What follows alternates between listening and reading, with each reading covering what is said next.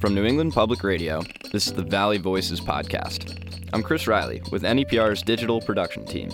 I quickly called the adoption agency and they said, there's a baby waiting for you in a hospital in Virginia if you can get there tonight. And I could. As we get ready for another season of our popular Valley Voices Story Slam with the Academy of Music, we're delving into the archives to feature the top 3 stories from our Love Struck Story Slam, held back in February of 2015. Here we feature stories of rushed adoptions, learning to love through illness, and transformations through parenthood. Up first is Deanne Moore.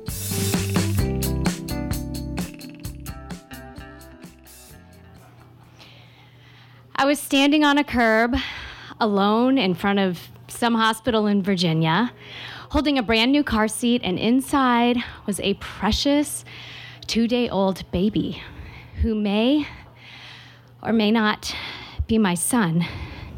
24 hours earlier, I didn't even know he existed.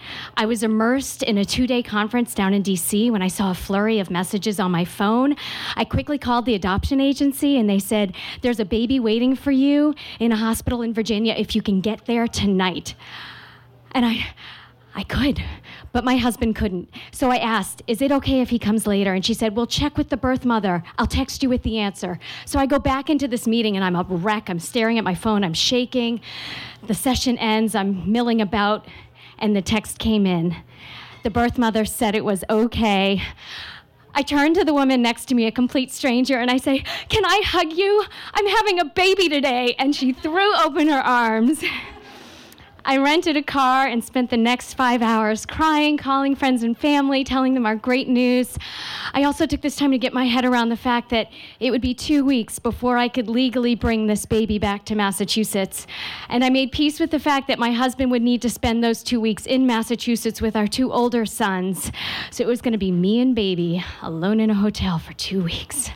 I needed provisions. I blazed into a Kmart. And, when I was pregnant with my first son, I had, 9 months to make important purchasing decisions like, what color binky should I get? But in Kmart, in 15 minutes, I had a cart full. And thank God they sell alcohol in Kmart in Virginia. I threw 2 bottles of wine in and headed for the door. I got to the hospital late at night, and I met with the adoption attorney, and he said the birth mother had just signed the papers. But then he looked at me and he said, she was very distraught. I think she's going to change her mind. You will be the one to bring the baby home tomorrow morning, but you need to prepare yourself for the worst. You have 10 days that she can change her mind. 10 days. I went into the nursery and I held him for the first time, and he was perfect, but the attorney's words were so heavy in the air, and I just couldn't help to think, but how do I stop loving this child? The next morning, I picked up baby from the hospital, and we're on our way to the hotel, and I am in survival mode at this point. I need food, and I'm neurotic about food. I eat organic. I make my own bread. I make my own muesli. I'm looking for Whole Foods, Trader Joe's, a farm stand. I didn't see any of those, but I did see a Rite Aid, and they had all sorts of tasty treats like Dinty Moore beef stew, and I threw it in. I'm walking out the door. I grab a box of those Ferrero Rocher chocolates. And when I got back to the hotel, I put out 10 chocolates, one for each day that the birth mother could change her mind. And baby and I spent those days snuggling and cuddling. It was magical. And I tried really hard to keep love at bay. We struggled with naming him, like it was too stressful, like naming him would somehow make him ours. So I just called him baby and rocked him gently to sleep every night. And every night after he was fast asleep, I would unwrap one of my Rite Aid chocolates, and I would pour a glass of Kmart wine, and I would toast the air, and I'd say, we made it through another day, baby. And somewhere in the middle of those sleepless nights and anxiety-filled days, I realized I was foolish to think that I could ever stop loving this child. Because I wasn't love-struck, when I first got the call, or when I first held him, or when I first rocked him to sleep. It had happened a year earlier, the day that my husband and I decided that we were going to adopt. From that day on, we were expecting, and we were already head over heels in love with this child, and nothing can stop that. And now, a year later, we're still hopelessly in love with our beautiful son, who we named Paxson. Thank you. Deanne Moore talking about her daunting path to motherhood with her son, Paxson. Next, Karita Mayfield tells us about her mother.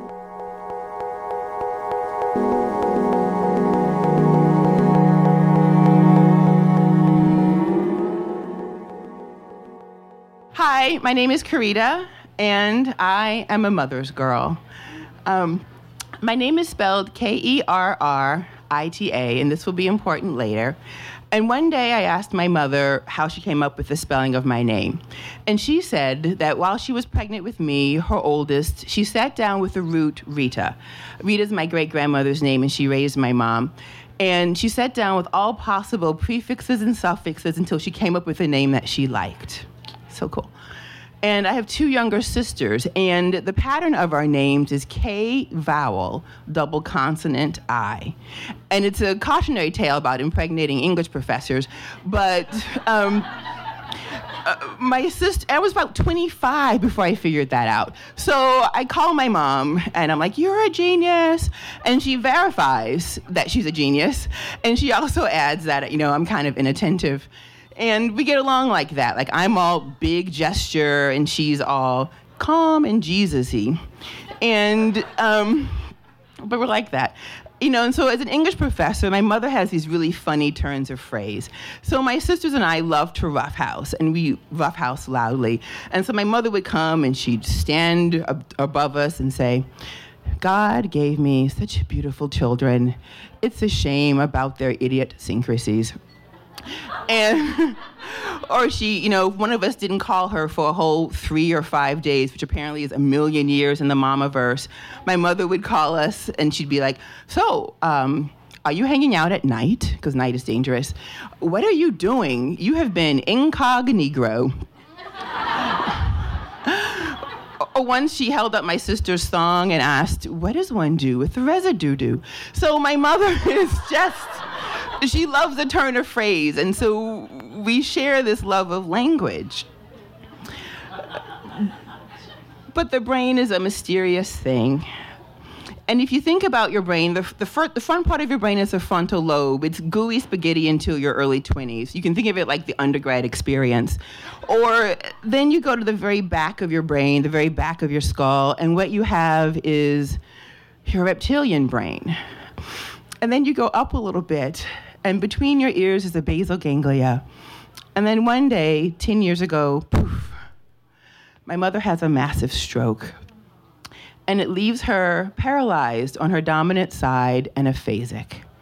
And aphasia is kind of like having your words in a cloud. And sometimes you can reach a word and pull it down to you, and sometimes the words elude you. And because of this stroke and the paralysis, people tend to treat my mom like she's this dumb, fragile egg. But I vowed that, every day I got my mom on this side of the horizon line, that I would treat her like a fully functioning, sentient human being. I would treat her like she was still my mother. And so we've developed what I like to think of as neighbor talk. We kind of talk next door to the thing that she wants. And so if it's Sunday, I know it's probably a conversation about church and church folk. If it's Saturday, it's probably a conversation about sorority meeting and her sorors, et cetera, et cetera. But this day was Tuesday, and I didn't know what the hell she was up to. So I'm like, okay, what part of town were you in, Ma? Were you by yourself? Were you with a friend? And she goes, nope. And it's kind of like looking at a mugshot book for the person who robbed you of your brain. And she goes, nope. And so I'm like, okay, so what was in this space where you were? And she says, fat people, scales. And I'm like, oh, you went to Weight Watchers. And that's how we talk. We have neighbor talk. And so part of my promise to my mother was to treat her like she was still there, which was hard because the stroke obliterated a lot of good mom training. And so we had our first fight, and frankly, I thought it was going to kill her, but she, she made me mad. And so she made me mad, and she was mad, and she was mad that she was mad because no one, treats her like she's anything other than stupid.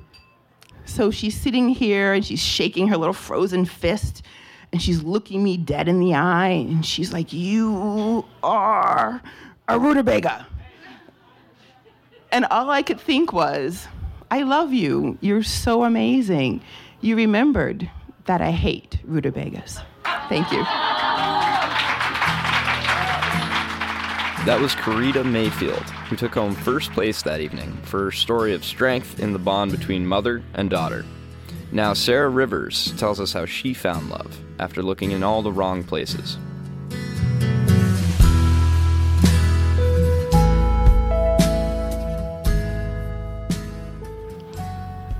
She handed me a lit cigarette, stained red from her scarlet mouth, and I knew she would change me. I was struck by her Jezebel beauty and her brazen statement of smoking in our middle school bathroom. I met Rose at a time of great loss. I was 13 and had just been kicked out of my religion. I grew up believing I would always be protected. I never thought I'd lose the love of my congregation and my God, the love of my Father. I never expected to be shunned by the very people who promised me eternal life in paradise on earth. See, Jehovah's Witnesses believe that those not in the truth will die a fiery death at Armageddon, and Armageddon can happen at any moment. So when they cast me out with the wicked, I welcomed this beautiful, destructive path to hell, and Rose was happy to lead the way. She was my Pandora's box of firsts. First time getting high, getting drunk, and my first time doing everything with boys. I marveled at this new anything goes lifestyle, but my love affair with freedom never felt permanent, and it never was.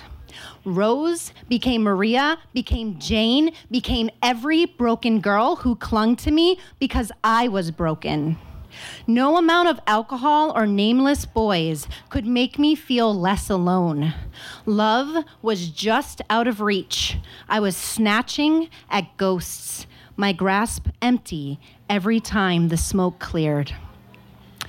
One day when I was about 16, I woke up severely hungover.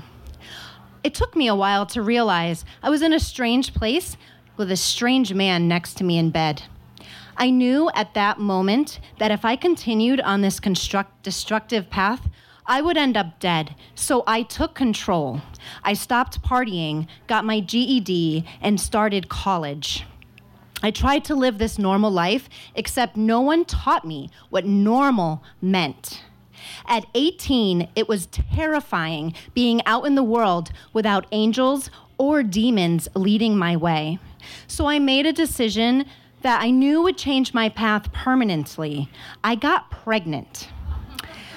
As I felt the creation of life swell inside me, the emptiness lessened with every flutter, every kick, every handprint pressed against my belly. I knew in my heart that I deserved real love. After a very healthy pregnancy, my son was born blue.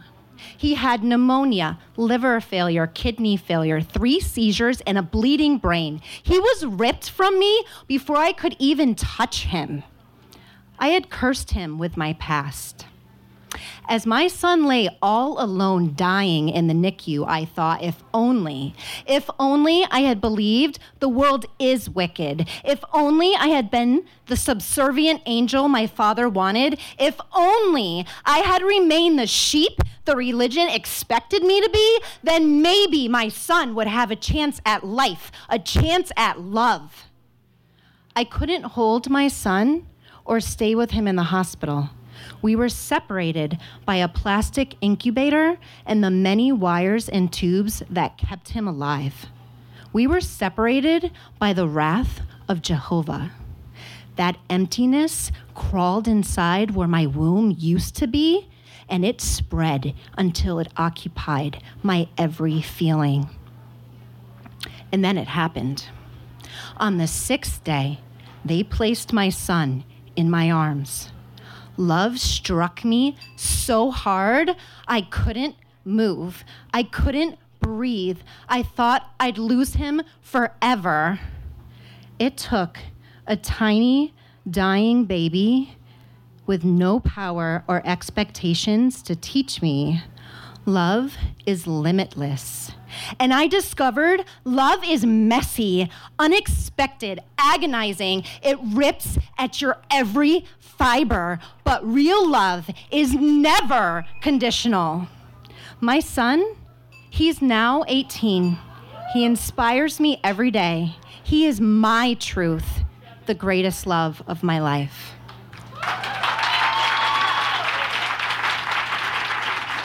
That was Sarah Rivers with a story from the Love Struck Story Slam back in February of 2015.